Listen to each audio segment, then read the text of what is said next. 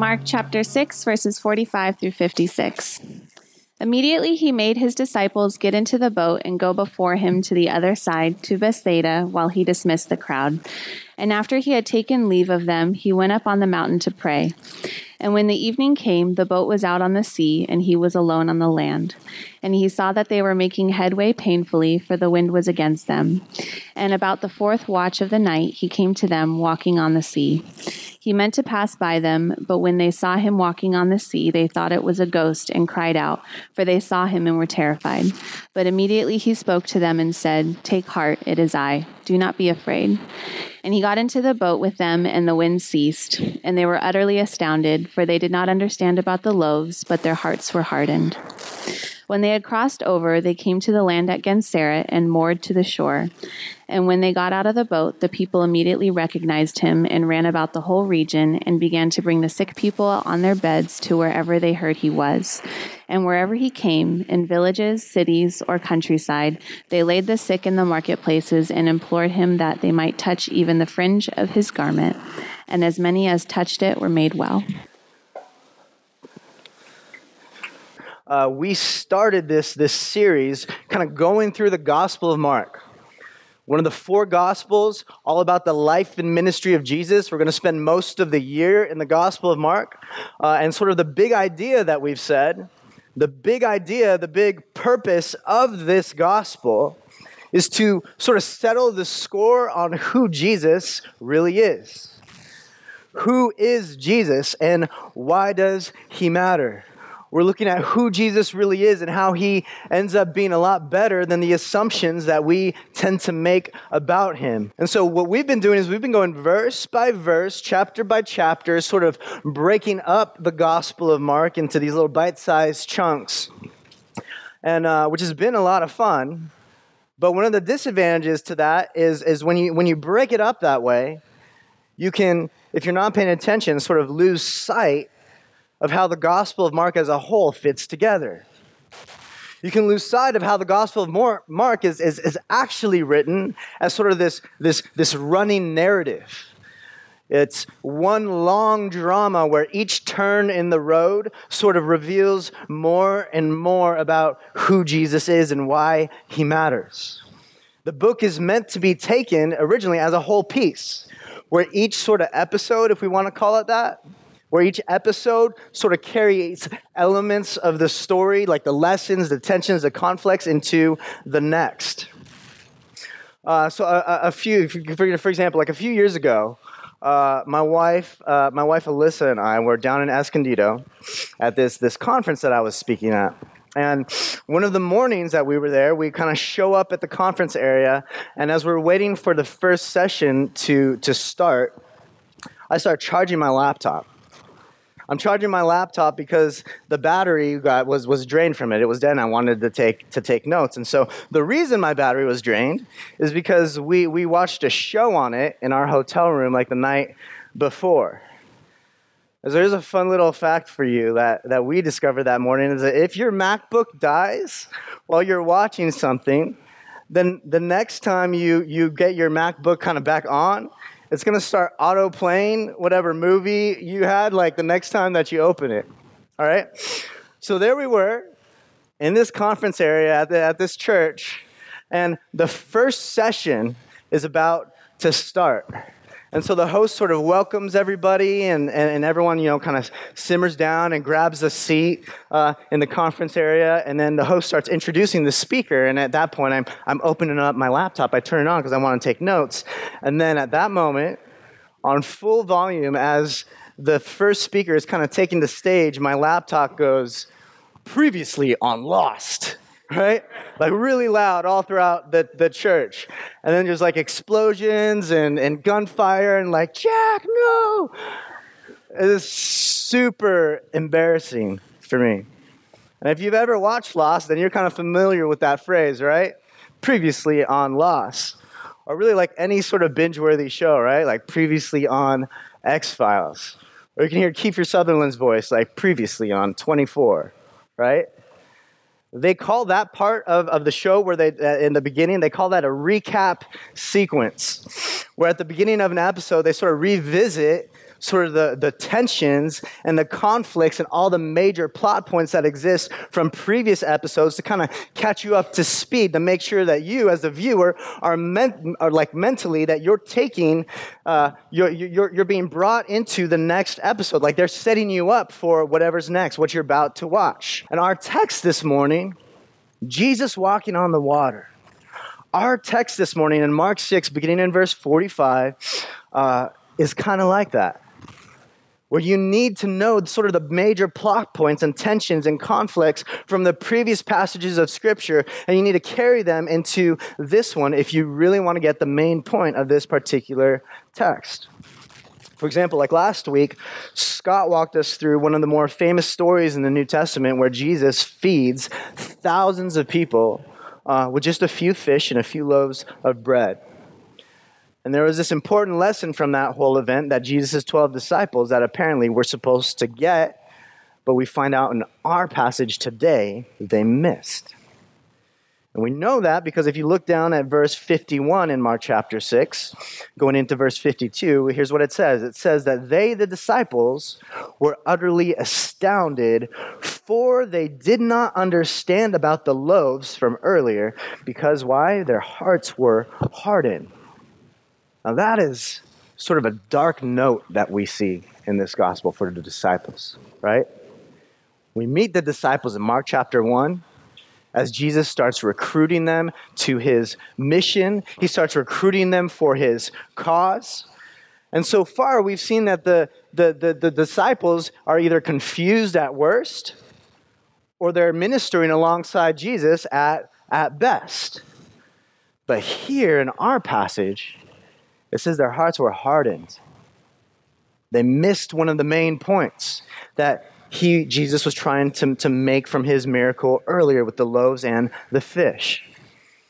The disciples are following around. They see him. They hear him preach. They watch him perform miracles. And what's happening is they're amazed by him, but they haven't quite yet placed their faith in him.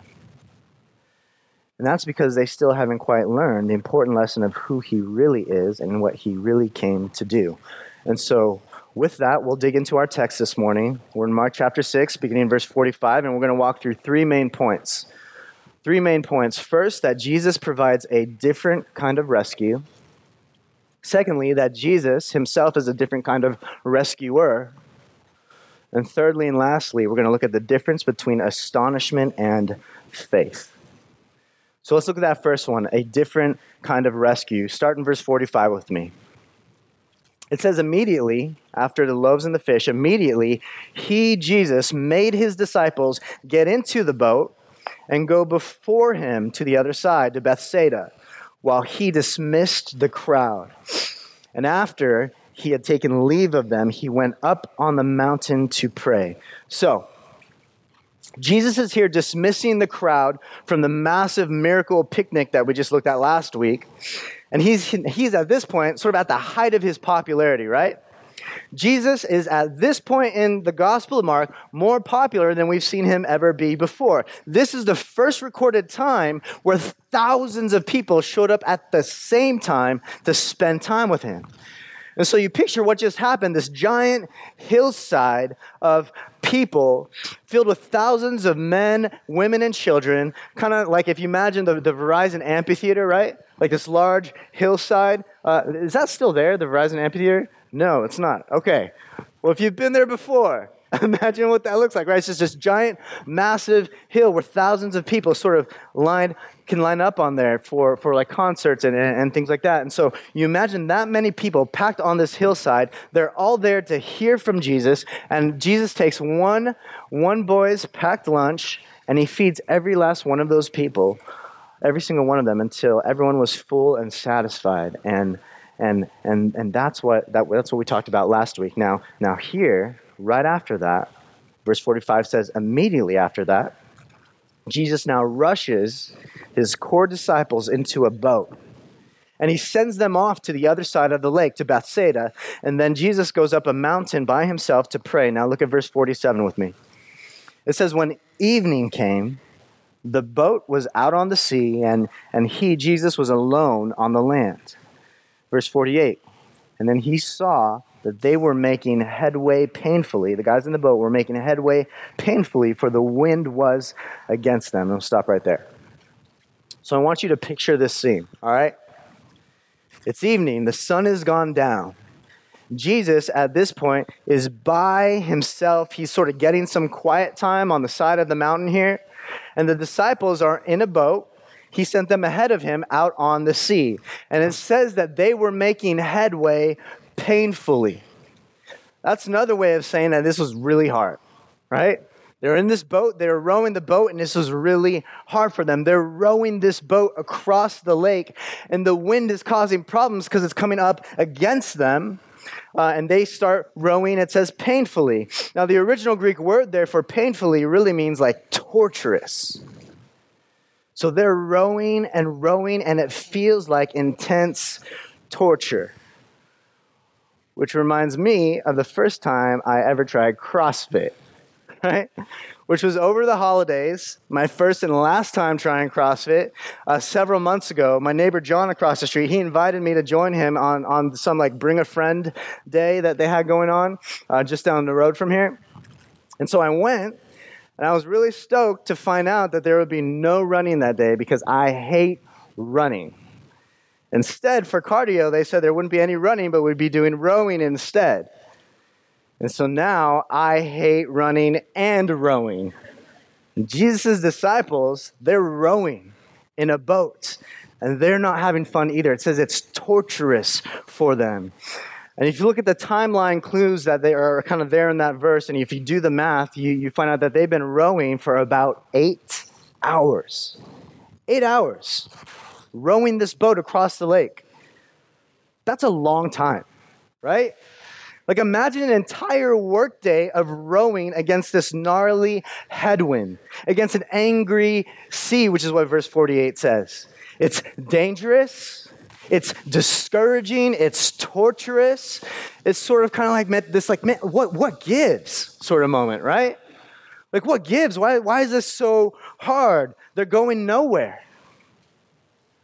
How many of you can relate to that feeling?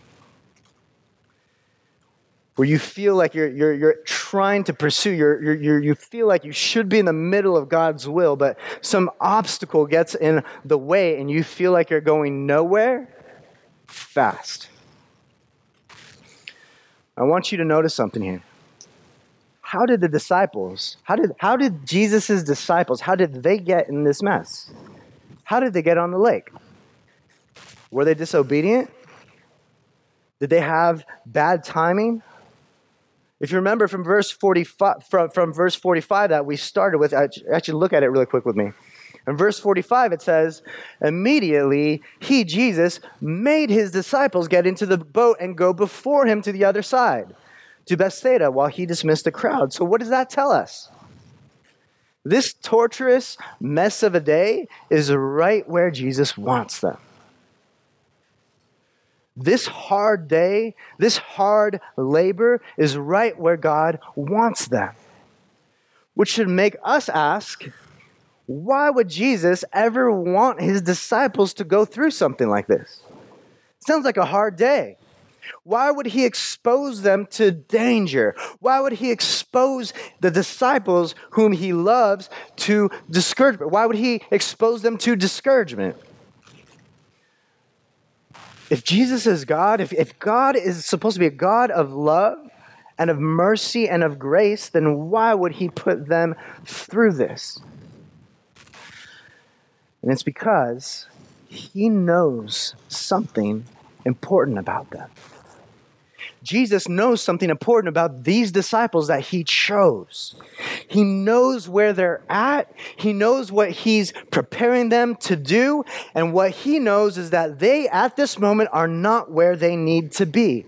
And when I say that they're not where they need to be, I don't mean like geographically, but spiritually.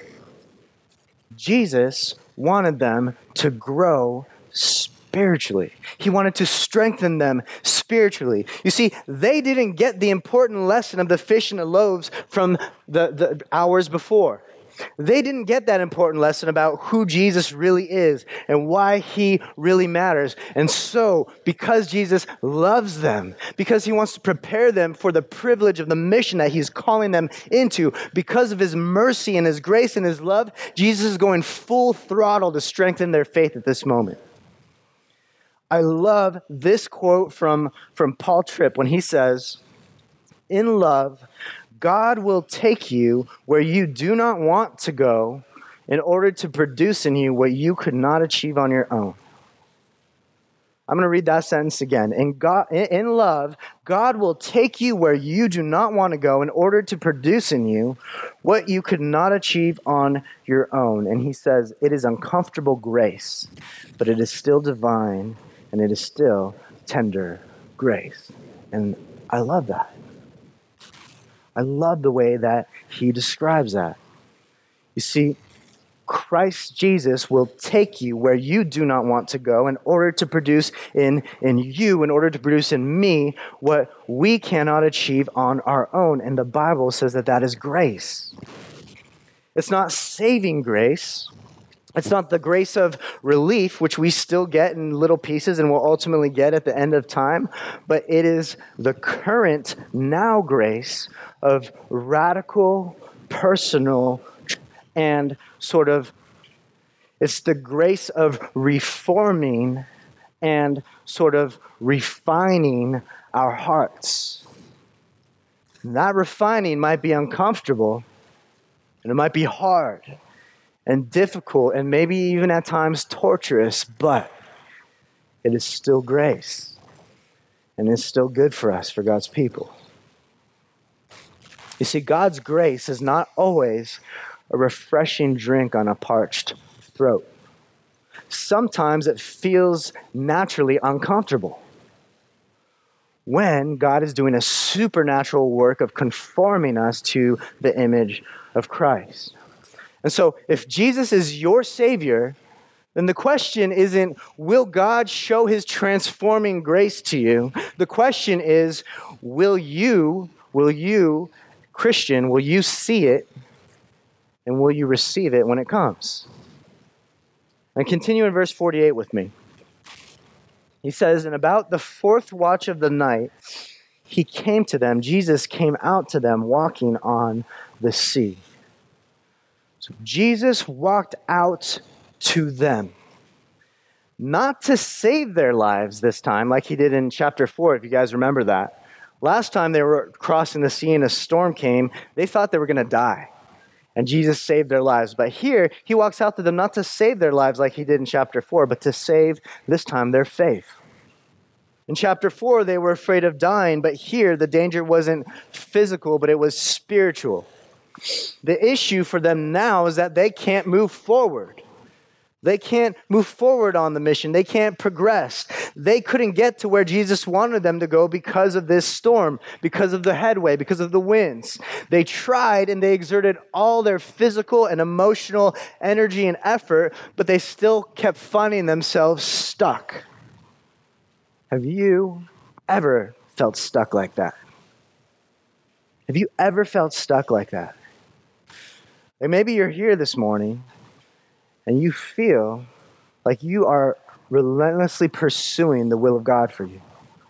But you find yourself stuck and confused with these obstacles that are keeping you from moving forward. And you, like the disciples, are kind of like, what gives? What gives? Like, why is this happening to me? You might even call it torturous. Would you be willing to consider, in light of the truths in this passage, that maybe that is God's uncomfortable grace for you? Maybe that is God's uncomfortable refining grace, bringing you somewhere you do not want to go in order to produce in you what you cannot achieve on your own. Which leads us into our second point. I want us to see how Jesus is a different kind of rescuer.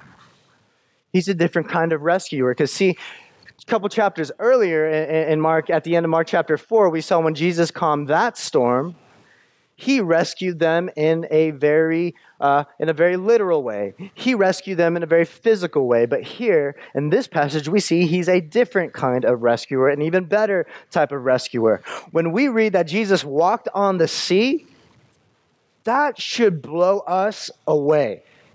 All right? That should blow us away. Jesus is walking on water. Like him walking on the water of the sea isn't some cute Jesus thing he gets to do that maybe sometimes if you grew up in the church, you kind of get inoculated by stories like that, right? Like, oh yeah, Jesus is the one who walks on water. No, we should go, Jesus is the one who walks on water? Like that should blow us away. This right here, this time where he's walking out on the sea is the display of the glory of God right in front of their eyes. And it floored them. It mesmerized them. And it should do that for us too when we read that he walked out to them on the sea. And what does that tell us about the kind of rescuer Jesus is? What kind of rescuer is he? He is God himself. Jesus is God himself. You see, the disciples at this point did not understand yet. You'd think that they would by now, but at this point, they still did not understand the true nature of Jesus' godness. They understood that he was one sent by God, but they didn't realize that he was literally God. But there on the sea, Jesus is displaying for them his true nature by taking a stroll, by walking among the waves. And you have to understand and notice here that Jesus is more than just walking on water. He's walking, remember, through a storm. He's walking through a storm. Remember the strong headway that was so strong that 12 dudes on a boat, like a dozen dudes, couldn't merrily row their boat, right? Life was not but a dream for them at this moment. 12 guys rowing the boat, and Jesus is just walking out in that storm to this boat. There he is in the fullness of his glory and majesty, showing on storm. And in chapter 4, we saw that he spoke to the raging sea and made it stop. But here we see that he walks on the raging. He's untouchable. Jesus in this moment, by being the power of God, the incarnation of God, the majesty and glory of God walking out to them is literally displaying the gospel. He's literally displaying, he's embodying the good news of Jesus Christ. Why he came, that our great God in all his splendor, in all his majesty, in his infinite greatness, pursues these disciples. God in his holiness and his untouchableness steps down to pursue those that he loves. He comes down off the mountain. He walks across the raging dark sea just to be with them, to pursue them, to pursue an intimate relationship with his people, to comfort them. You see, Jesus is literally embodying the reason he came, that he is God with us. God with us. God on high coming down, taking on dirty human flesh so that he could live among us. So he could serve us and sacrifice himself for us. And then in verse 49, as the text continues, it says, "But then when they saw him, when the disciples saw Jesus walking on the sea, they thought it was a ghost. And they cried out, for they all saw him and were terrified." So Jesus is pursuing these disciples. He's after them. He's come down for them. He crosses the sea to get them. He's already displayed and revealed so many wonderful things about himself to them. And what happens? How do they respond? The disciples aren't comforted. It says they're terrified. They think they're looking at a ghost. Now, why are they terrified? You see, because the image of Jesus walking out to them is so jarring. And it is both on the one hand so jarring an image to them, and on the other hand, they had so missed the point of who he is and what he was teaching them, that they thought the only logical conclusion must be, this must be a ghost out to get us. They didn't think, hey, this must be Jesus.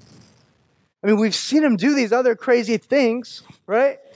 This must be him. This must be the Lord Jesus Christ, the one who healed the paralytic, who exorcised the demons from the demonized man, who is raising people from the dead. They didn't think, after seeing him do all these other crazy things, they didn't think like, oh, this must be the Lord Jesus. No, they walking out on the water to us. Instead, they assume this must be a ghost. And I think if we're honest, those of us who are believers here in this room, like we can be the same way. We can be the same way. Like we might be tempted to read passages like this and think to ourselves like, these guys are idiots, right? These guys are fools. They're so dense. How do they not get the point by now? But we're a lot more like them than we think, and then we'd like to admit when we respond to hard stuff in life by freaking out instead of responding in faith. When you focus more on the scary possibilities in front of you than the power of God over you. Some of us are better at seeing ghosts than we are at seeing Christ Jesus. And when troubles come, we think, there's no way Jesus can be with me in this. When our day feels, or a season feels torturous, we're like, there's no way that Jesus can be in control, that he can be with me. There's no way that he can be after me. And then we get discouraged or despondent or just feel totally like paralyzed and immobilized as if we've never tasted that the Lord is good. As if we've never seen his faithfulness in our lives. Or like we've never experienced his mercy and his grace. And you know what's beautiful and just scandalously beautiful about this whole scene as it's unfolding? Is that we see in Jesus that even when we are faithless, he is yet faithful. Even when we are faithless, he is yet faithful. Remember, this passage is about Jesus' transforming grace. And we see that no matter how frequently the disciples have missed the point, Jesus doesn't scold them. He doesn't scream at them. He doesn't give up on them. He doesn't shame them. What does he do? Look at how he responds in the rest of verse 50 with me. It says, and halfway through verse 50, it says, immediately Jesus, spoke to them and said, take heart, it is I. Do not be afraid. And he got into the boat with them, and the wind ceased. Jesus is relentless in his grace. He is stubbornly relentless in his grace for those that he loves. That's the kind of rescuer that he is. The type of rescuer that is relentless in grace. You see, when Jesus says, don't miss this, when Jesus says, take heart, it is I, do not be afraid. In the original language, he is literally saying, I am, don't fear.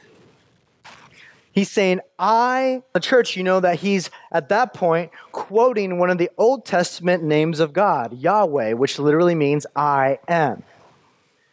If you don't know the backstory, this is the name that God gave to Moses in Exodus 3 when God told Moses to go and deliver his people, to lead them. And when Moses asked, well, who, Lord, should I say sent me? The Lord replied, tell them I am sent you. Which was God's way of revealing the deepest, most secret part of his identity, that he's just the God who is. He's the God who can just say, I am. He's the great I am. He's the God with no beginning and no end. Eternal, unchangeable, impassible, entirely perfect in every single way. He's saying, I am just because I am. No one can say that except the creator of the universe, the source of all that is true, good, and beautiful. And so when Jesus said, take heart, it is I, or I am, Jesus is revealing to his disciples that he is the creator God, the one who made the whole universe, who made everything, including this huge galaxy that we call home. He didn't just create the seas and the storms down below. He created the giant hurricanes of stars and planets and space dust that we live as tiny specks on. That is the Jesus of the Scriptures. That is the Jesus who sent his disciples into this mess. And that is the Jesus who pursues them in it so that he might strengthen them. He's the God who created everything from the heavens on high to the depths down below, and he sustains it all, the Scriptures say, with a single thought. I want sort of like the weightiness of that to sink in for you. I want the weightiness of that to sink in for you, because for most of 21st century Western Christianity, we try to make God so approachable that we miss out on how great he is. And so I want that to kind of sink down for you. You see, because for some of us, when we think of Jesus, we don't think about his greatness or his majesty or his godness. We think of him as meek and mild Jesus. But the Scriptures say that Jesus, is the physical image of the invisible God. He is God with us. And before he took on flesh, he stood above creation, Colossians 1 says, above all creation, above everything that you and I know. And he made it all. He's the source of it all. He's not just the greatest source of power, he's the source of all power. And all power in the world is on loan from him. Now, what does that do for us? If you're a follower of that God, if you know this Jesus, what does that do for you? What does that tell us? It tells us that Jesus is a different kind of rescuer, a divine rescuer, the Creator himself who is recreating us and renewing all things for his glory and the praise of his grace. And that should strengthen our faith. That is strengthening grace, which leads to our third and last point. I want us to see now the difference between astonishment and faith. Look at the difference between astonishment and faith. Read the last half of verse 50 again with me. It says, "But immediately Jesus spoke to them and he said, 'Take heart, it is I am. Do not be afraid.'" And then in verse 51 it says, "And he, Jesus, got in the boat with them, the disciples, and the wind ceased. And they, the disciples, were utterly," what does it say? "Astounded." They were astonished. They were utterly astounded, for they did not understand about the loaves, but their hearts were hardened. Now, what I want you to see is first that if the great I am, if Yahweh, the source of all truth, goodness, and beauty, the creator of everything, if the great I am is your rescuer, then he's the one who not only rescues you with saving grace, but with transforming grace. If he is your rescuer, then that changes everything. As Jesus told the disciples, "Take heart, it is I, Do not be afraid. I am. Don't be afraid. And so what that means is when you're having a rough day at work or a rough week, maybe the team that you work with is falling apart, your sales aren't closing, the boss is being terrible, you can hear the words of Jesus saying, take heart. It is I. Don't be afraid. Maybe you're a parent having a rough go with your kids in this season of life. Maybe you're a stay-at-home mom and the kids are just out of control one day and you can hear the words of Jesus, take heart. I'm with you. Don't be afraid. Maybe it's a broken relationship with a friend, a boyfriend, a girlfriend, a fight within your marriage if you're married, or maybe with another family member. You can hear the words of Jesus, take heart, I'm with you, don't be afraid. Or when you're facing unexpected illness or old age is sort of creeping in on you and your body and mind are just not what it used to be, you can hear the words of Christ saying, take heart, I'm with you, don't be afraid. You see that connection between Jesus' proclamation and how it hits us at our hearts and throughout the week. That is the difference between being astounded, being astonished, and true faith. You see, verse 51 says that they were astounded, but they still missed the point. You know what the difference is between astonishment and faith? Astonishment is when your mind is just surprised by something, right? Your mind is surprised by something. You come home, your friends are throwing a surprise birthday party, and it's like, oh, I'm astonished, right? I'm astounded. That's what astonishment is, when your mind is surprised by something. It's an exercise of the mind.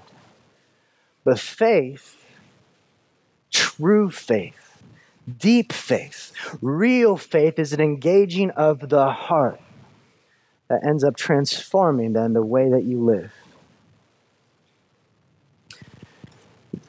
You see, you can be astonished by the delivery of a sermon and not be living in real faith.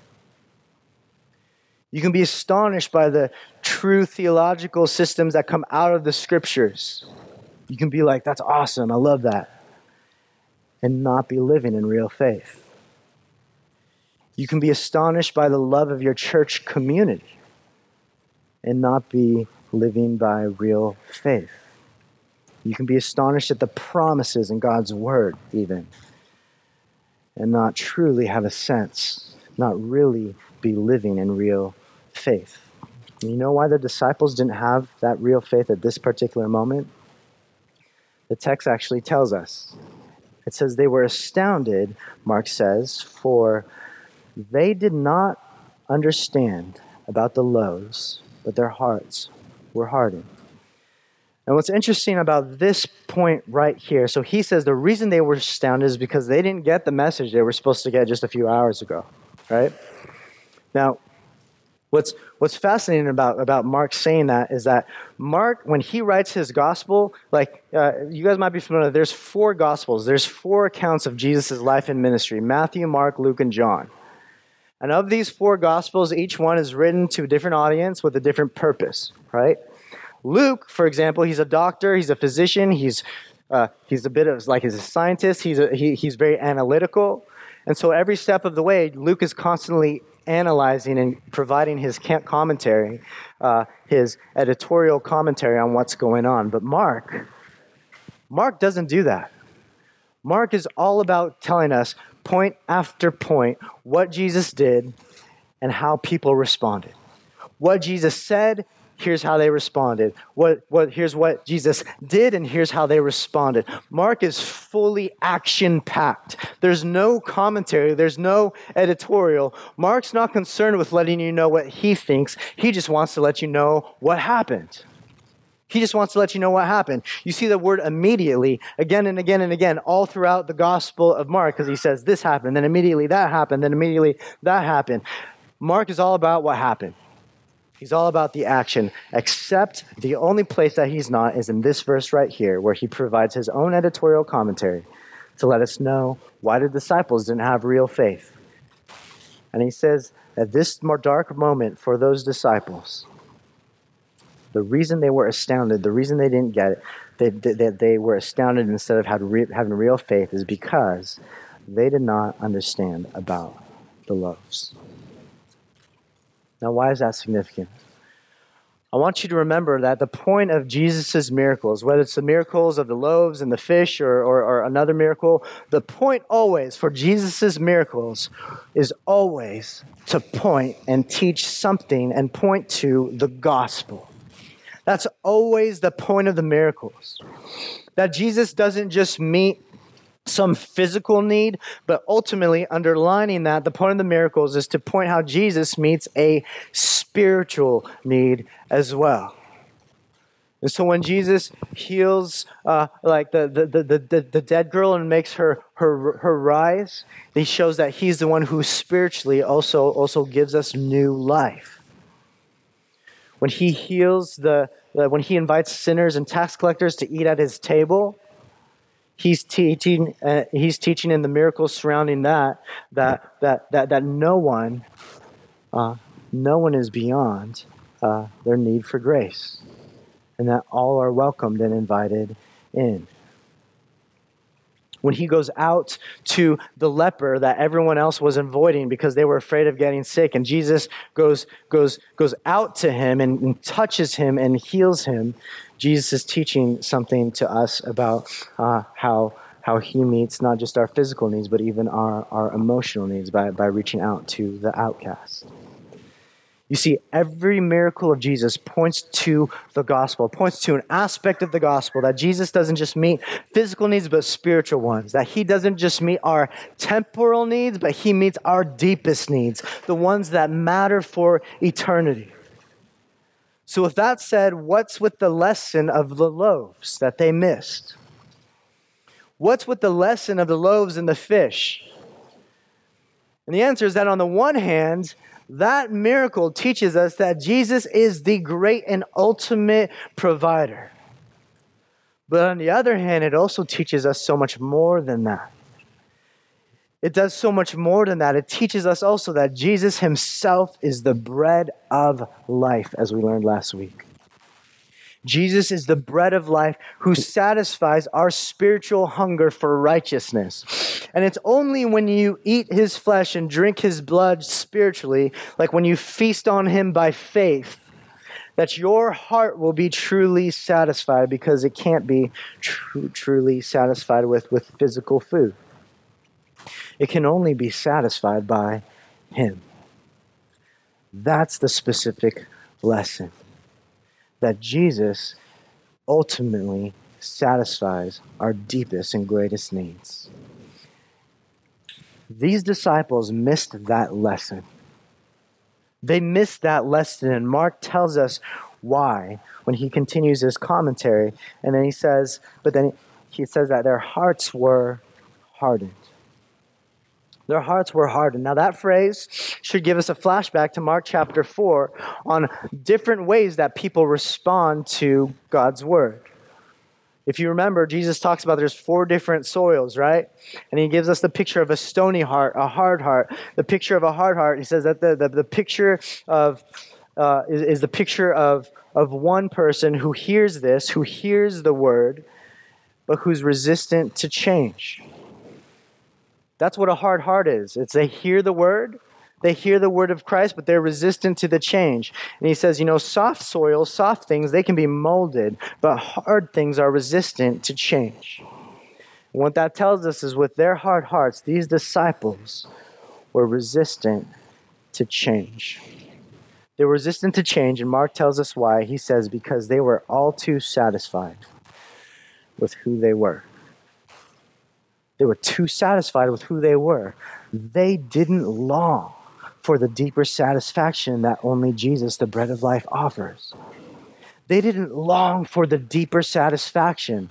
They thought it was just about physical hunger, but Mark points out that no, Jesus was getting to a greater truth that they missed. And so Jesus puts them through this storm so he can strengthen their faith, awaken their faith, revive it. And so a question we can ask ourselves this morning is like, if you're a believer in Jesus, a follower of Jesus this morning, are you the kind of Christian that is too easily satisfied with where you are? Where you don't actually actively long for spiritual growth in your faith? Where you don't actively long for personal transformation in your character? Like maybe you're the kind of person that is satisfied with a faith that is engaged most of the time on Sundays, but doesn't really impact your life throughout the week. Maybe you're satisfied with holding a grudge against someone just because you're not actively lashing out at them in anger. Maybe you're okay with being just a little greedy because you're not, and envious because you're not stealing from anybody. Maybe you're okay with like checking someone out lustfully so long as you're not committing adultery. You see, all of these things are us selling ourselves short of the transforming grace that Jesus wants for us. All of these are like the small kid, that classic analogy, who gets the sweetest toy on the market, but all they want to do is play with the box. Instead, we need to grab the gift of God's grace. We need to seize the gift of God's transforming grace with both hands and enjoy it. Welcome it, embrace it, marvel at it, and be changed by it. You see, Jesus lived the life that we couldn't live and died the death that we should have died and hung suspended between heaven and earth as he suffered and enduring the agony of separation from the Father, conquering sin and death when he absorbed the Father's wrath in our place so that we now could live for eternity, so that we can be with the Father for eternity, and so that we would have the ability to run into the presence of a holy God, to be transformed in our character, to be growing and strengthening in our faith, to run into his arms and to find mercy and grace. Does that kind of grace, does that gospel, does this saving, transforming, sanctifying grace merely astonish you in your head, or do you have faith in him in your heart? Like real faith? Do you have astonishment that looks at the cross, just mere astonishment that looks at the cross and says like, wow, that's crazy? Or do you have real faith that looks at the cross and is wooed by the pursuing grace of Jesus for you on that cross? A response and a faith that says, Lord, I'm yours. I belong to you. Have your way with me in this storm. Teach me what I don't know. Make me what I'm not yet. Have your way with me. And if you don't have that kind of faith this morning, you can run to Christ and ask for it. He runs after you. When we are faithless, he is yet faithful. So run to him and he will never turn away. He will walk with you in the storms of life and not just change, and he won't just change the storm, but he will transform who you are by his love, mercy, and grace. Amen.